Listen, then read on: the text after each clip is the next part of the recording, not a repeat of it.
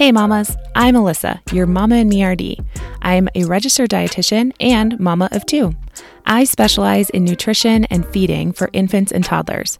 Welcome to Nutrition for Littles, a podcast dedicated to helping you raise healthy, confident, and intuitive eaters. Nutrition is kind of my thing, and I love sharing it, but honestly, the 30 seconds Instagram gave me on my stories just wasn't cutting it anymore.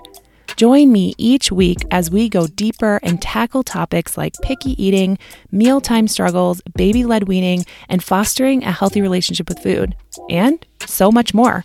I'll try to be short, but I plan on answering your actual real-life questions using your examples.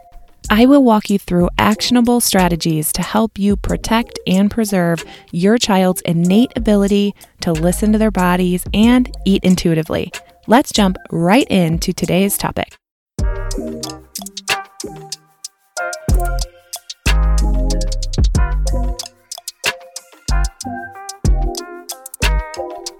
Hey, you guys. I'm so excited you're here, Mama. I've got a great topic to talk about. We are talking all about how to transition from breast milk or formula to whole milk or whatever dairy substitute you choose, but we'll get into that a little bit later. First and foremost, I wanted to start off by saying that I actually posted on my Instagram all about this transition, and I got flooded with questions and comments and concerns and all this sort of stuff, and I wanted to make sure that I addressed it all in one place. So my caption was quite thorough and gave some good descriptions, but of course, you guys have questions. So I'm so happy to answer those in my comments. But what ended up happening was I was sharing some information in some places, and I'm sure a lot of you aren't diving into the comments reading all my responses, which is totally fine. I realize you probably have more important things to do, but I wanted a place for all this information to be in one spot for you. So that's what we are doing today. So I wanted to let you know that typically the recommendation for switching from breast milk or formula to whole milk or starting to add that beverage, like using milk as a beverage, is around 12 months of age. So that's typically where we start to introduce whole milk or cow's milk or even a dairy substitute as a beverage. Before that, really the emphasis is going to be on breast milk or formula. Now, that is not to say that you need to immediately stop breastfeeding and transition to whole milk. Absolutely, that's not the case. And in fact, I would recommend if you are breastfeeding or giving breast milk via a bottle to continue doing that for as long as you can, as long as you feel good about doing it mentally, physically, all the things that go into that. But I do recommend doing what works best for you and your family. Now, that being said, with breast milk specifically, you can do both. You can continue to nurse your baby or offer bottles or open cups, straw cups of breast milk, and sometimes offer whole milk. It's completely fine to do that. Your child will not get confused. They will adapt perfectly fine. With formula, on the other hand, I do recommend around that 12 months of age to switch to whole milk. There's actually not a lot of reason to be on a toddler formula, barring any medical concerns that obviously you'd be working with your pediatrician for. But the toddler formula that's out there on the market is kind of just a marketing ploy, honestly. And so I would stick to the whole milk, the whole food. And I do recommend to transition to whole milk specifically, not 2% or 1% or skim or anything like that. Whole milk is really going to be where it's at for your little one. We really want that high fat, protein, carbohydrate ratio that we find in whole milk that is super good for their development, especially in those early years. So the official recommendation is to keep your child on whole milk through 2. Now, and then to maybe transition to skim milk or 2% or anything like that. Personally, we choose to stay on whole milk indefinitely. I use whole milk in my cereal or in my oatmeal or in my coffee. My son still drinks whole milk. I believe in that full fat. It's such a good satiator and helps you stay full for longer. And just in those early years, especially, that fat is super important for brain development and healthy growth and development. So that's where we're at with that. Now, I want to be super clear. If you choose not to give dairy to your children or whole milk or any sort of milk product that comes from cows, that is completely your prerogative and up to you. I will give you the most comparable options to whole milk. And in that respect, as far as nutritionally comparable to whole milk, your best options on the market are going to be soy milk or pea milk. Now, that is not to say those are your only options. Of course, you can do almond milk or oat milk or rice milk or no milk. You can just do water. That is completely up to you, but I do want to give you the best non-dairy options that is most comparable to milk. So milk has a ton of benefits. It is packed full of, like I said, those healthy fats, protein, carbohydrates. It's such a good mix. Plus, it packs a nice nutrient-dense vitamins and minerals in there as well. Specifically, vitamin D, it's typically fortified with. We all know it's full of calcium and potassium, which are going to be amazing things for our children and their development. So that being said, soy and pea come the closest, but honestly, they're not really even there. So do what feels best for you and your family. We choose to do whole milk. So to each their own. Just know that if you choose not to do a dairy beverage, that's completely fine. Or if you choose to offer it and your little one's just not into it and they're not really drinking it so much, it just means that you have to maybe be a little bit more intentional with the sources of food that you're offering that are higher in things like calcium, or encouraging more outdoor play for vitamin D, or maybe even supplementing depending on what their diet looks like, with specifically vitamin D there. So I wanted to talk about a few non-dairy sources of calcium. So a lot of soy milk actually is fortified with calcium. So just to know that ahead of time, you can look right there on the package. It will tell you. But there are some non-dairy options to get some calcium into your little one's diet. So one of them being sweet potato. Man, I feel like I'm recommending sweet potato all the time lately. It's like, oh, it's really good for fiber. It's got calcium in there. It's, all these vitamins and minerals in a sweet potato. Man, those sweet potatoes really do pack a punch. So sweet potato, canned fish, fortified juices, like orange juice, a lot of times is actually fortified with calcium.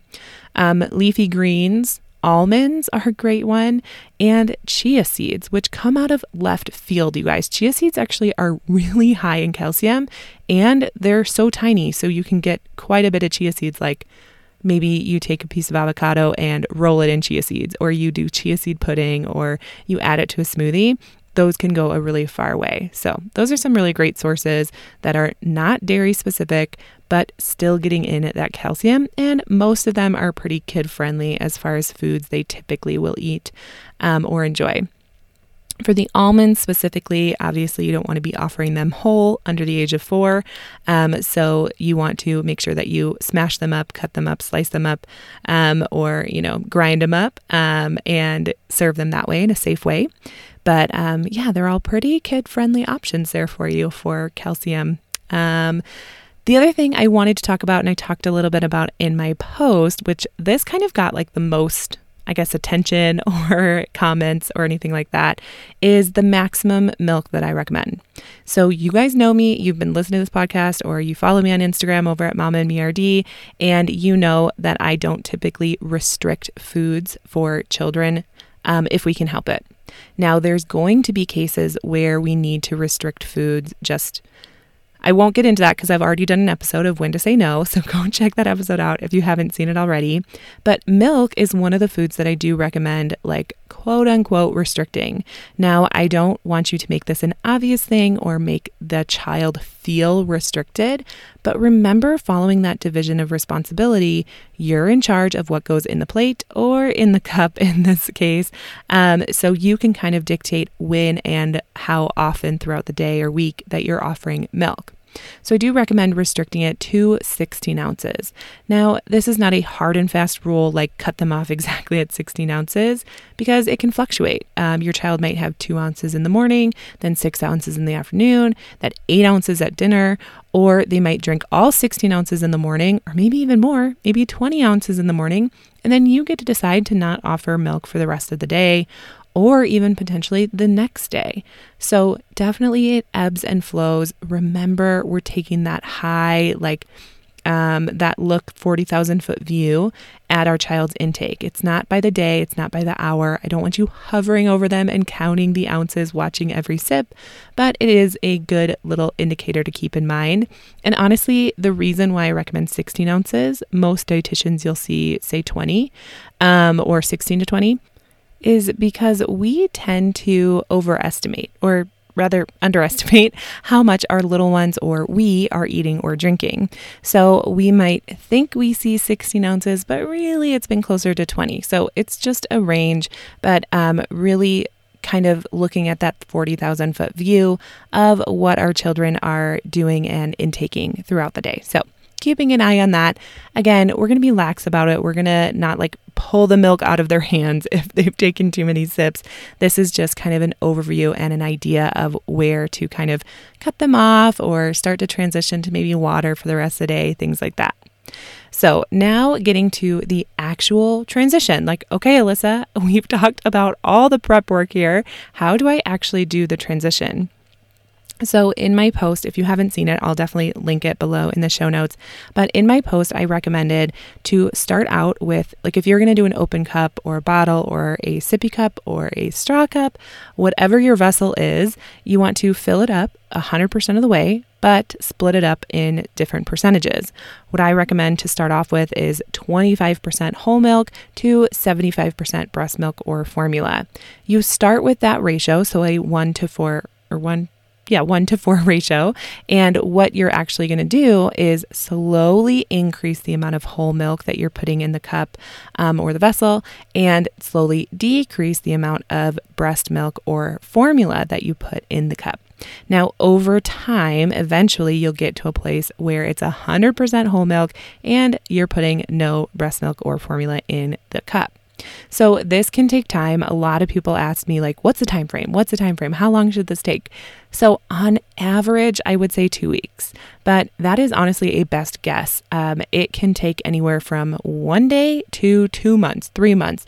Totally take your time with this the best that you can. One mom was saying that she only had so much breast milk in the freezer. So how should she know when to start? I would recommend counting out your breast milk, doing a little bit of quick math, and it doesn't have to be perfect here, and saying, okay, on average, this takes about 2 weeks. So making sure that you have enough breast milk in the freezer to have this transition happen over the next 2 weeks. So do the best you can, eyeball it. In my post, I was 25%, then 50%, then 75%, then 100% as far as how much whole milk is going in the cup. But here's the thing, it's an eyeball. You don't want to sit there and count it out or calculate it. It's just a quick pour, and you can kind of get a good feel for it, right? Of kind of just slowly increasing that milk.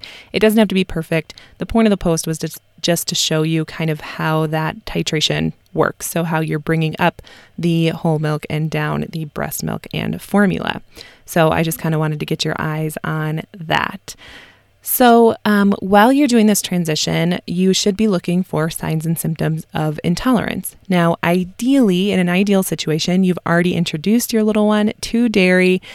So for allergies, and I'll have an entire episode coming on this soon, but for allergies, you are looking to introduce certain allergens, especially the top 8, which dairy is a part of the top 8, early and often. So hopefully around that 6, 7, 8 month range, you've already introduced them to dairy.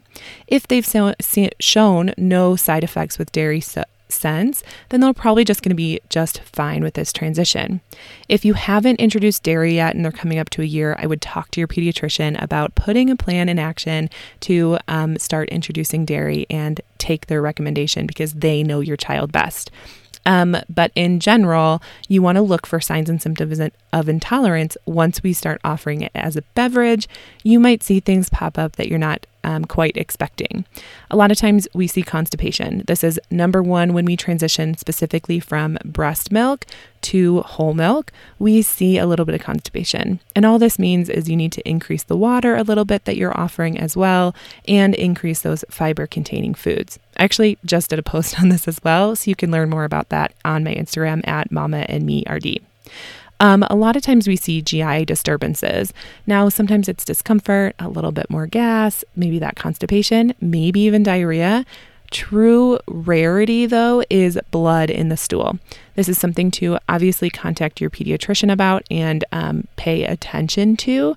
That can be actually a sign or symptom of protein, the milk protein intolerance or allergy. So keep an eye out for that. But with most the GI disturbances, those do subside over time. So we continue to give the milk while relieving the discomfort, and eventually, typically, children get over any of those kind of small humps when you're introducing dairy into their diet as a beverage. So when we are transitioning, I did want to mention here, just to kind of wrap this all up, that you want to do one transition at a time. I know this baby stage feels like we're doing 1,000 things in a very short period of time, and that's because we are. We are doing so many things. This baby's learning how to eat solid food, how to drink from an open cup, how to walk, how to crawl. All these things are happening in the very short amount of time. So try to do just one transition at a time so you're not overwhelmed and your baby's not overwhelmed. They can get really overwhelmed too, you guys. So one thing at a time. I know some parents were asking me about temperature. What do I do here? So you want to keep the temperature the same of whatever you are doing with formula and breast milk. Keep the temperature the same. Work on that transition later. So you can still warm up the milk, warm up whole milk, warm up your concoction of whatever percentage you're at, and keep that a warm temperature. And then over time, you can kind of do a similar thing where you slowly decrease the temperature that they're willing to accept. When you're going through any sort of transition, what I recommend is to take kind of like a one step forward, half a step back kind of situation. So if at any time your child is no longer tolerating it or is just full on rejecting it, or you don't know what's going on, take a step back, go back to the place that they were most recently tolerating, and start there and then give that for a few more days. So let's say the last time they were tolerating it was a 50-50 split. Go back to 50-50, continue to offer that for a few days, and then try increasing it again. If you try to increase it to 75% whole milk and they reject it again, go back to 50-50. Maybe the next time you move forward, maybe you do a 60-40 split instead. So it's just making small incremental changes towards your overall goal of weaning them. Speaking of weaning, I wanted to give a special shout out to my breastfeeding mamas. If you are weaning, first of all, like I said at the beginning of this episode, do not feel pressure to wean. You absolutely do not have to wean them or start introducing cow's milk. You can do both, but expect that if you are ready to wean to whole milk completely and stop breastfeeding, that can be an emotional roller coaster. It really does sometimes trigger some emotional responses, hormonal responses in us.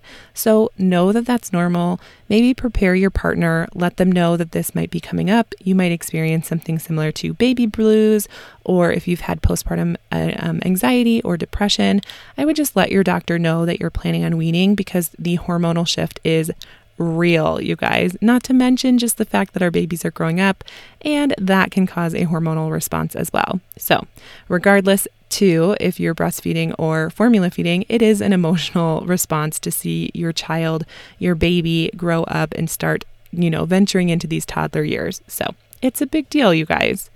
Anyways, I hope this podcast episode answered any of the questions that you had about weaning or transitioning, and I hope that you are on my email list, because I also documented this all in an email and sent it out to you. If you want to check out my posts, click in the description box below. Or if you want to join my email list and get some killer tips and tricks and information weekly to your inbox, make sure to join my email list. I will also drop that in the link below, or in the show notes below. And I think that's it, you guys. Such a good episode. I know we went a little long today, but I think the information is there for you when you need it. All right, mamas, I will see you next time.